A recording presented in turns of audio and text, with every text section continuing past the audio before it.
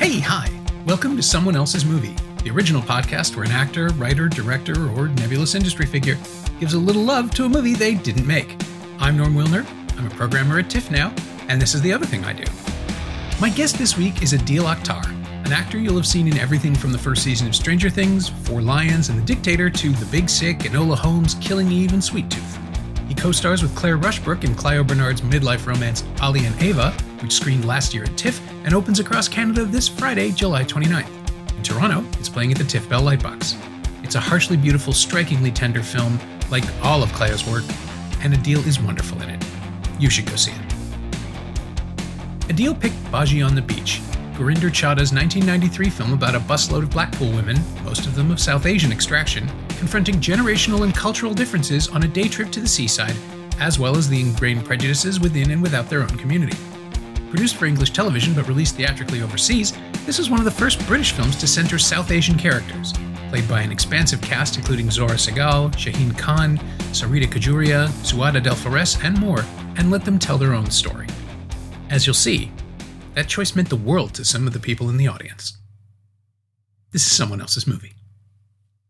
I first saw it on TV in the UK, and it was at a time when there wasn't a lot of British Asian films that were being made.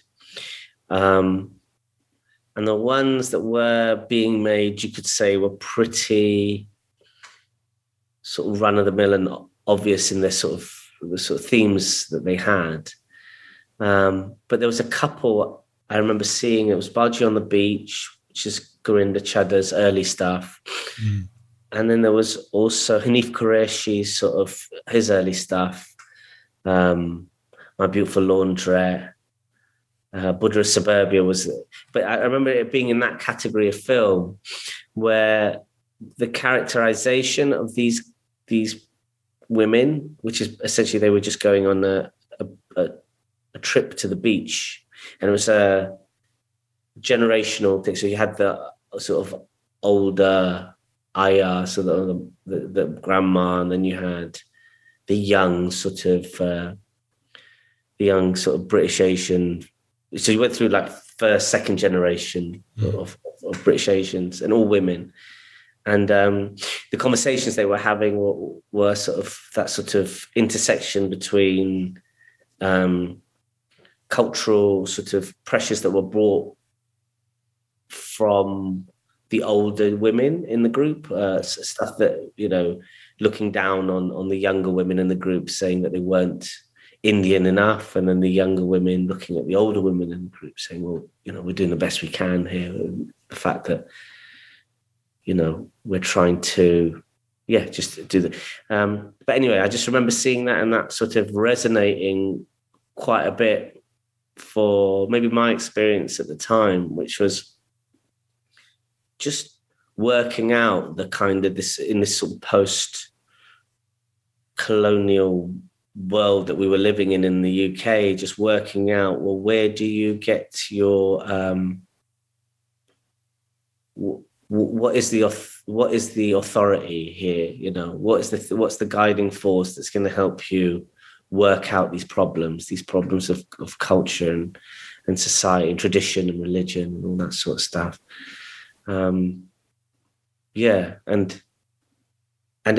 just to see some brown faces on TV at that time was super exciting, you know.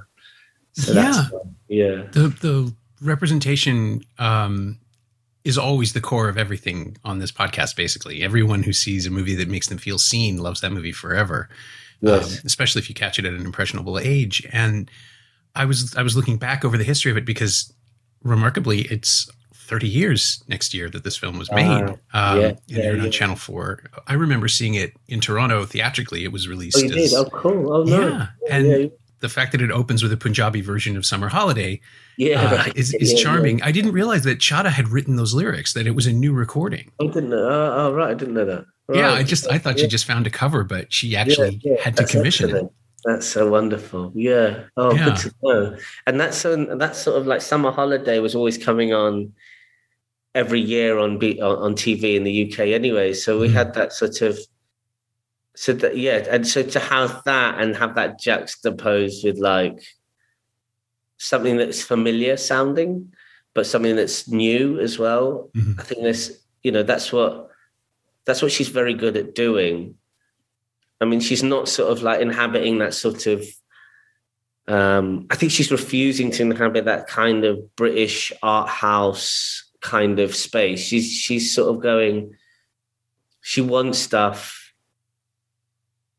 to be sort of entertaining as well as insightful and as well as moving. You know, we had that sort of like wave of British films which were like that full, like the Four Weddings and the Funeral and the Full Monty, and it was like it was sort of showing a bit of an insight into British culture, but ultimately it was entertaining as well. And that's where Gurinder, I think, is like, that's where she sort of positions herself, which is really refreshing, because why not? You know, there doesn't, just because you've got characters that have British Asians in it, doesn't necessarily mean it has to be sort of, it has to sort of it has to be high art or something. It has to be sort of in this sort of art house world. It can just be, you know, it can be as whimsical as like Summer Holiday in Punjabi. You know, it can be, yeah. So, yeah, that's nice to know. That's nice to know that she wrote those lyrics. Yeah, yeah, and the tone of the film is, I think, crucial. Really, the fact that that there are people. I mean, there are scenes of people threatening each other. Usually all the men, like all the male characters, are just running around testosterone crazy and yelling at. And there is a version of this movie where it's really grim and serious, and it's all about the misery that these women are escaping from. And she's just not interested in that. And she'd actually, I looked up an old interview with her, and she said that Ken Loach was one of her favorite filmmakers and somebody she was trying to emulate in the realism of the culture, but not the tone. Ah, interesting. Right. Yeah. But I think there's an overlap there with Clio, maybe in her latest sort of thing that she's with the Ali and Ava. And if you look at sort of the social realism tradition, that there is, it can be quite dour at times and a bit heavy-handed, and not heavy-handed. That's the wrong thing, because it's just reflecting the realities of British life, you know. But I think Gurinder's very good at it in Bargee on the Beach. And I think Clio sort of, because it's arguable, some people sort of say that she's sort of taken up that kind of Ken Loach mantle in a way of like, well, if you look at her past films and that, but again, it's like, I think I appreciate the sort of lightness of touch you can have when you're dealing with quite heavy issues. And and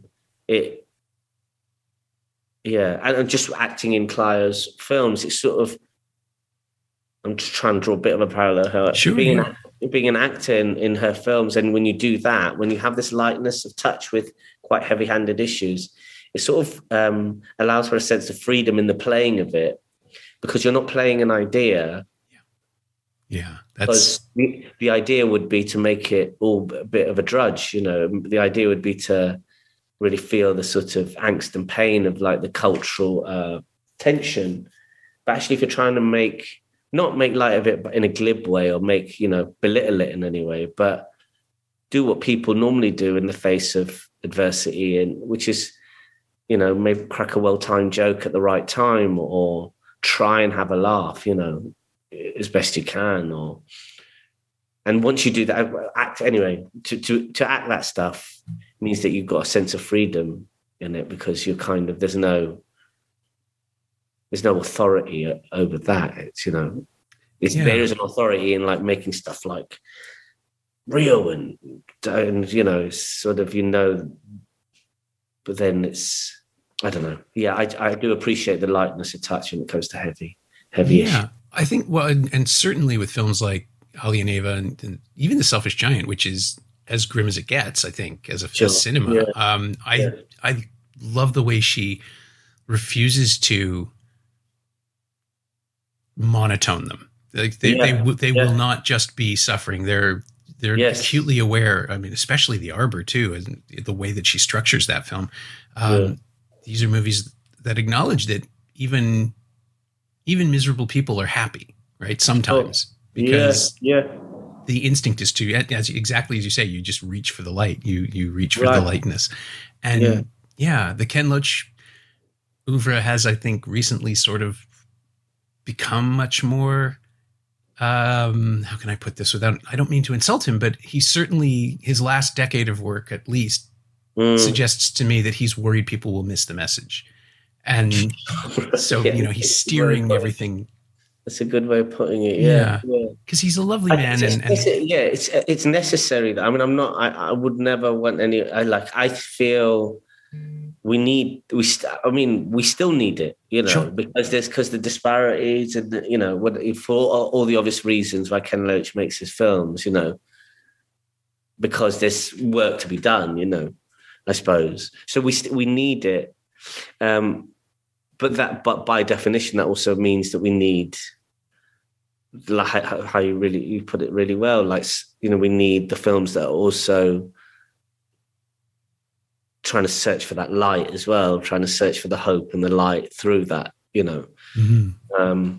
And we do need both. We need to see films that reflect society as it is, because sometimes the grim realities are the only thing that can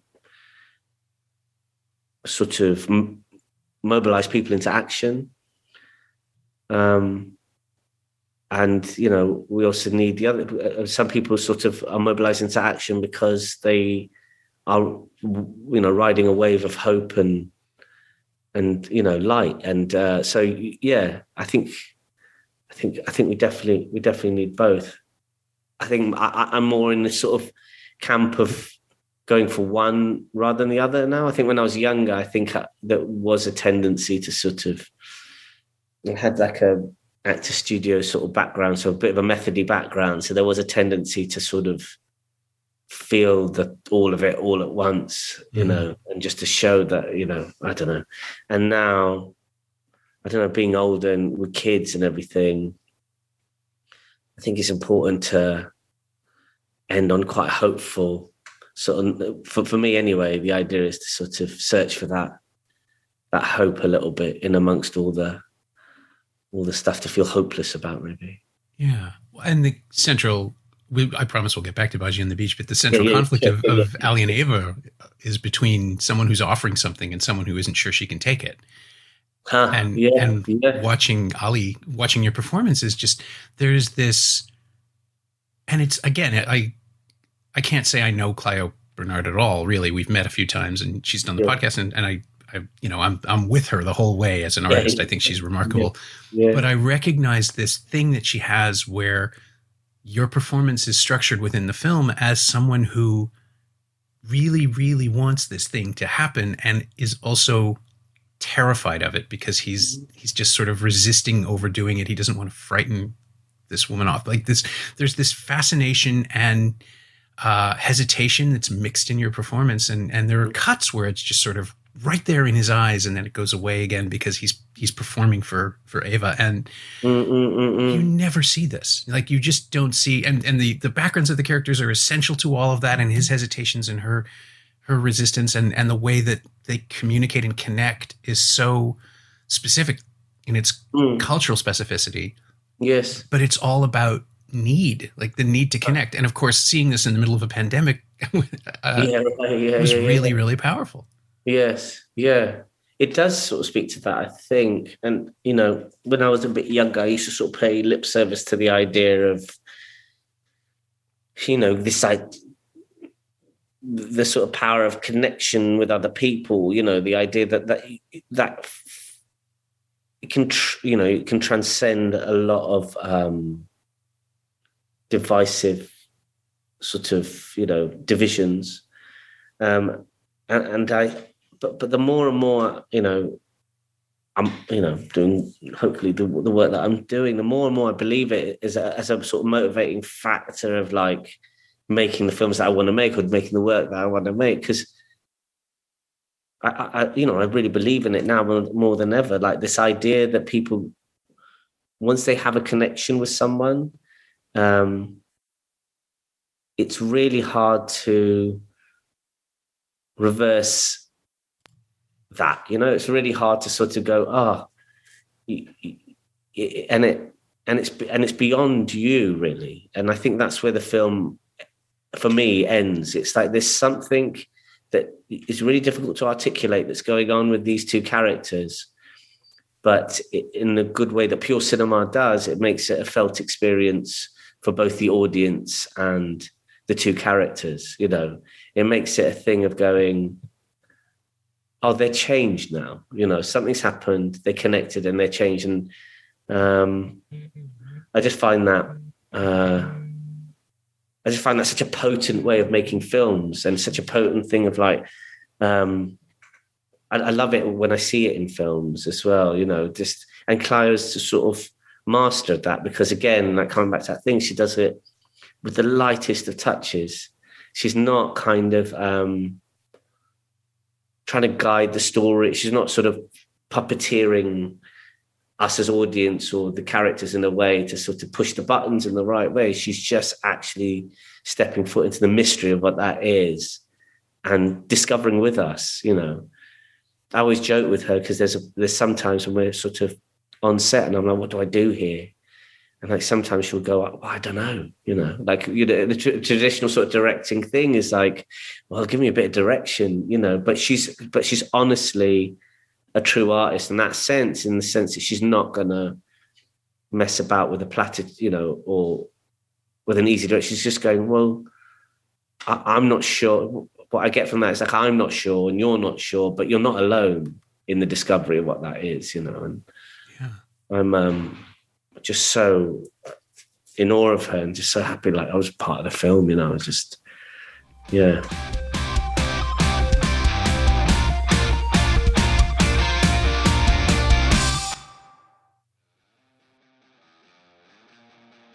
Hey, it's Norm, interrupting my own show to tell you about the new Shiny Things newsletter, my weekly dispatch about physical media, culture, and the odd streaming thing. This week, I wrote about Jordan Peele's Nope, the 4K edition of Everything Everywhere All at Once, and the Criterion release of Carl Franklin's Devil in a Blue Dress. There's also a contest. Subscribe for the price of a latte at shiny-things.ghost.io or find a link at the Semcast Twitter account. It's me, writing about movies again. Come check it out.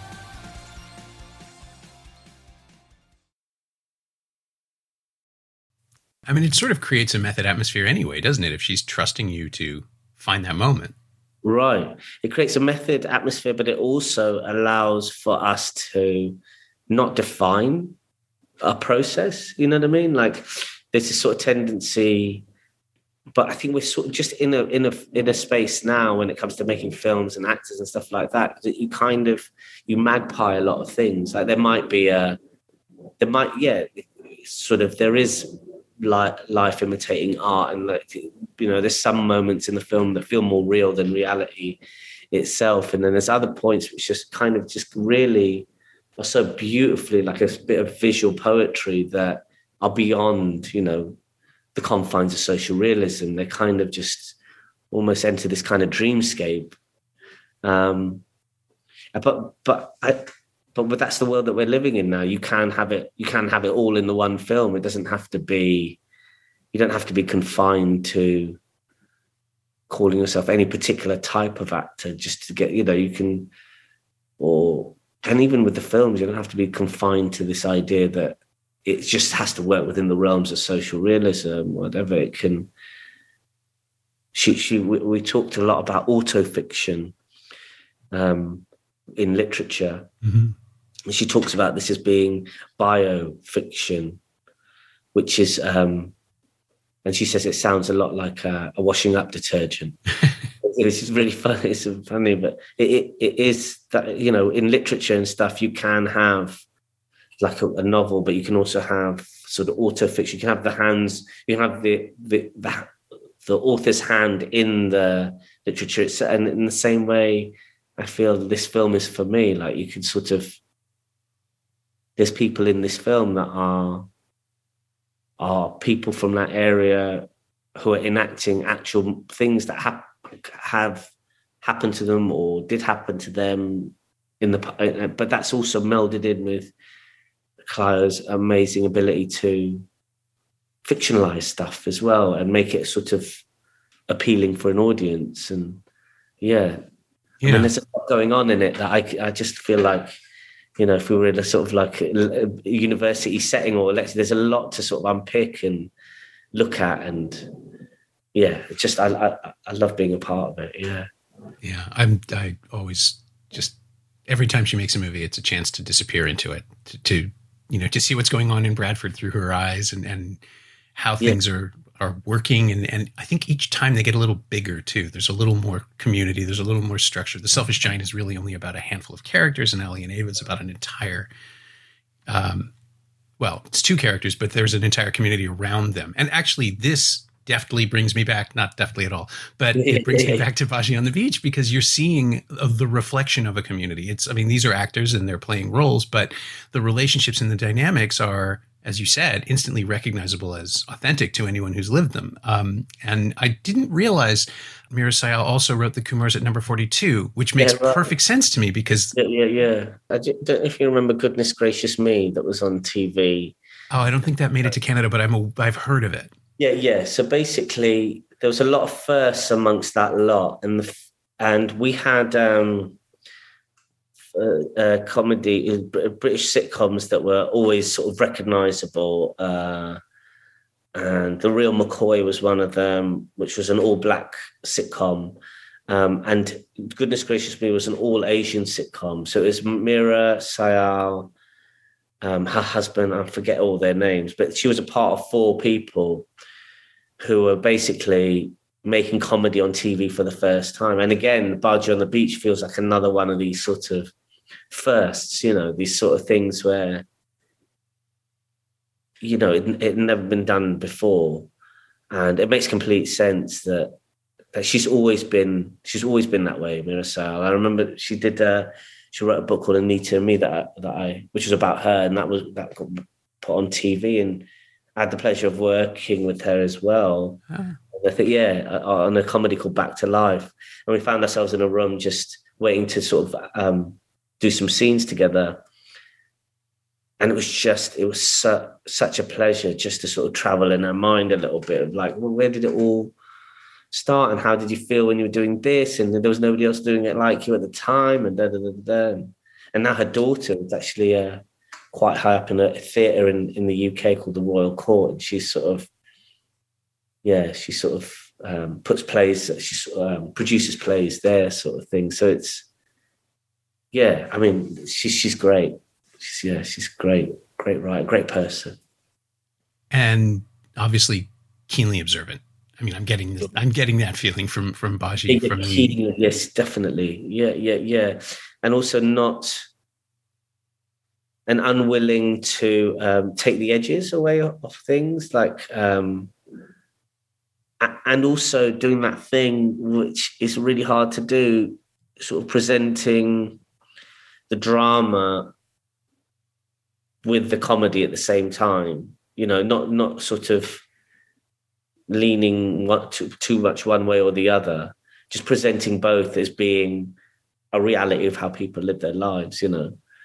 Yeah, I mean, I was really struck in Baji by the fact that almost nothing is resolved. A couple of key relationships are, but these generational problems, they're not going to be solved on a bus trip. No. It's the illusion, right, of every older generation just thinks if they can sit the younger generation down for an hour and tell them. Yeah. And that's like, we're seeing that playing out now in every political stream, every conversation that's happening about how you kids today don't know. Like it never goes away. And I'm terrified that now in my 50s, I'm going to become that person. Yeah. But it's so great to see the conversations that, as you say, were happening in everyone's homes on a screen somewhere. My grandparents were always horrified whenever somebody made a movie where Jewish people either were not the victims, like the Holocaust film where the Jews were clearly being, I don't even know how, being oppressed, I suppose, because that's part of the narrative that goes all the way back to Exodus. Yes. Or unambiguous heroes like doctors or lawyers fighting for another character. Any kind of blurring of that, any sense that these people might also be fallible human beings, they were horrified. My parents are okay with it, and I'm just like, please show them as messy as possible. We need that. Although Seinfeld is sort of the breaking point for me, because that's just a form of Judaism that makes my skin crawl. Just like the Yeah. overplaying of neurosis. I think Woody Allen, even though now it's highly problematic to even discuss his films, Yes. did a lot to do that and sort of entrench that vision Yes. of Jewish people as like the charming intellectuals who will also not be threatening. Right. Yeah. Which is part of it, right? Like when you're an assimilated artist, you're trying to say, hey, we're just like you and also safe. But by excluding most white characters and providing an exclusive lens on the South Asian principles and Baji, we're denied that, right? Because they can yell at each other. They can be angry with each other. They can show these dimensions. Yeah. But also the conversation, I think, starts there. I think we're sort of entering a space now where I think if you see somebody on screen who is has a sort of defined cultural heritage, if they're sort of an Asian person portrayed on TV or film, or a Jewish person portrayed on TV or film, the sort of, well, anyway, definitely with British Asians, there's sometimes a criticism that comes in where you can have a brown guy who's playing a particular role and his name is, or not particularly not particularly Indian or Pakistani, or a name that would come from the Indian subcontinent, right? Sure, so it's sort of like a Roy or a Trevor or whatever, a sort of more white name. So there's criticism there. Is like, also we're sort of in a spot now where we can have colorblind casting, but it's almost like a big part of where that character is from is denied in pursuit of being not looking at race or whatever. But sure. I sort of feel now, and this, I don't know if this is like pushing the conversation a bit too far, but in the same way that I feel hopeful about Clio's films, I feel hopeful about the idea that we can have it all, really. I mean, that sounds strange, but we're now in a sort of filmic terrain or TV terrain, or what, even in plays and literature, I suppose, as well. The idea that, and even the genres of literature, like I was saying, there's autofiction and there's memoir, and sometimes you just mash all that stuff together. There's a way in which you can have it all now, and you don't have to leave anyone on the sidelines who's quick to criticize about a particular portrayal of a character in a particular way. You just have to be really good at making the stuff. You just got to be really good at doing it in a way that's really that you just don't leave. Yeah, you just don't leave anybody on the sidelines. Yeah. That's all that to say. I think we are now in a spot where we can. Feels like we have the ability. Our ambition is allowing us to do more than we thought we could. And I'm really excited about that. Only because it means that.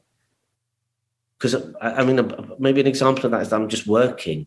Maybe an example of that is I'm doing really interesting and varied works. That something must be going right in regards to the thing that I'm just talking about not very well, but it's absolutely what you're experiencing, right? You're talking about it just fine. I've really enjoyed your work all along. I was delighted to see the guy from Four Lions show up as Lestrade. Sure. Right. In Enola Holmes. Within 10 years, that's your early roles were very much stereotypical, but you were working within them to do something different. Yeah. But if Morris hadn't made Four Lions, which is now this incredible launching pad for everyone in it, is somebody who I'm just delighted to see every time they show up and do things. Yeah.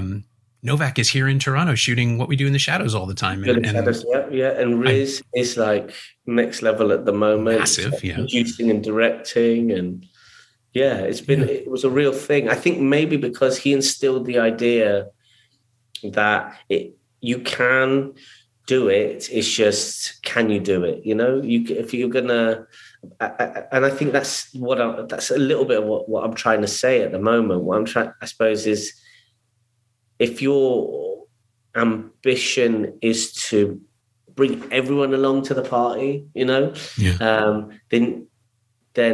and not leave anyone on the sidelines, really, then we're more in a position where we can do it now than we ever have been. Because, yeah, I think we're just sort of more aware and open to more people and things. And I'm working with a young guy at the moment. He's a young fella from Nottingham, and he's like 26 or 27. And I'm just bowled over by the level of sensitivity he has with making films. It's like, I mean, I don't know why it should surprise. Maybe it shouldn't. I mean, 27 is still quite old.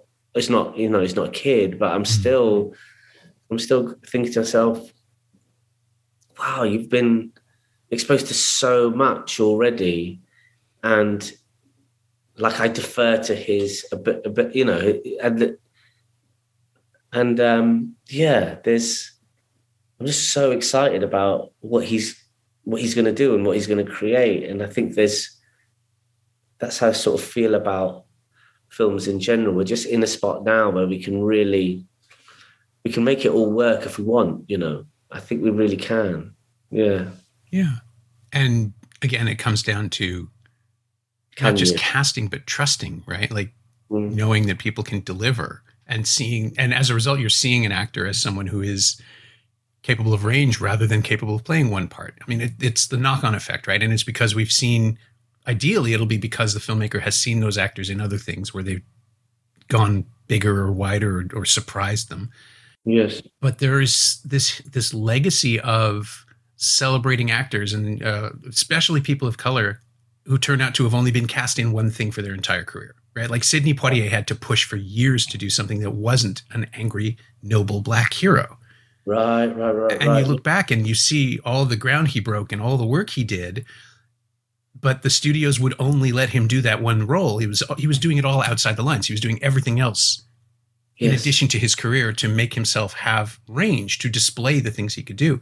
Yeah. And then there's Denzel Washington, who immediately, like, he starts as this romantic lead sort of it was part of an ensemble, but on the show St. Elsewhere in NBC, they cast him as a guy who could be sexy. Like, this is 1983, I think. And with like Mississippi Masala sort of time. That's 10 years later. Yeah. Oh, is it? Right. Yeah. But that's what I mean. And I just re-encountered that because we screened a 4K restoration of Mississippi Masala last month, and Mira Nair came in to introduce it, and we chatted a bit.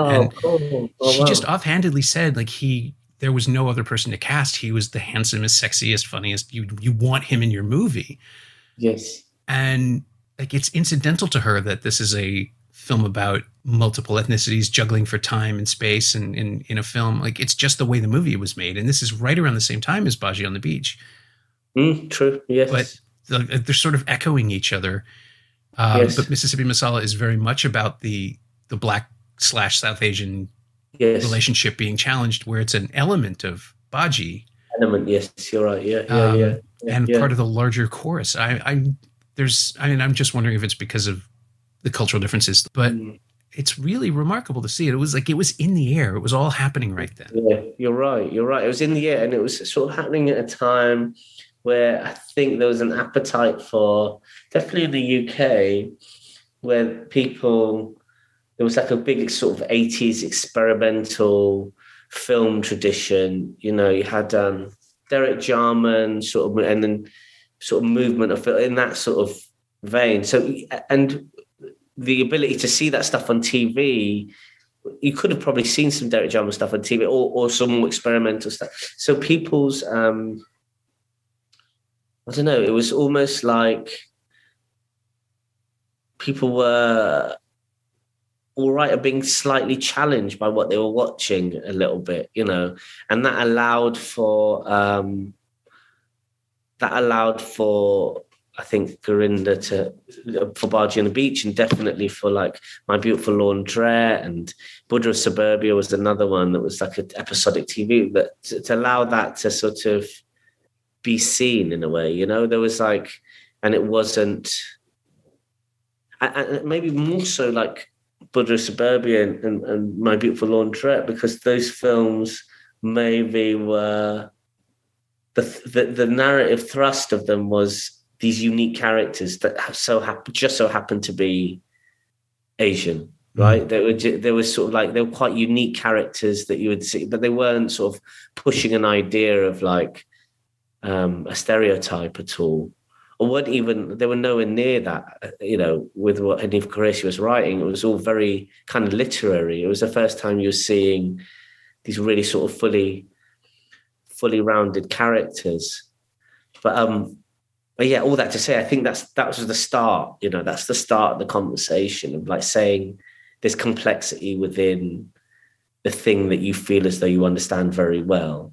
And now we're in a spot where that sort of that ability to sort of understand nuance and complication within characters, you know, allows for us to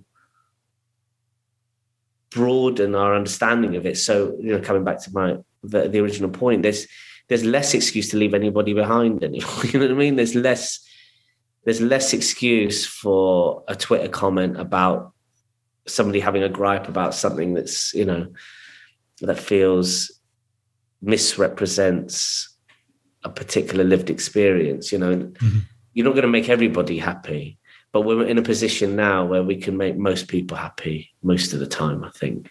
And I think that's where Clio was coming from as well, you know, in that sort of social realism sort of tradition.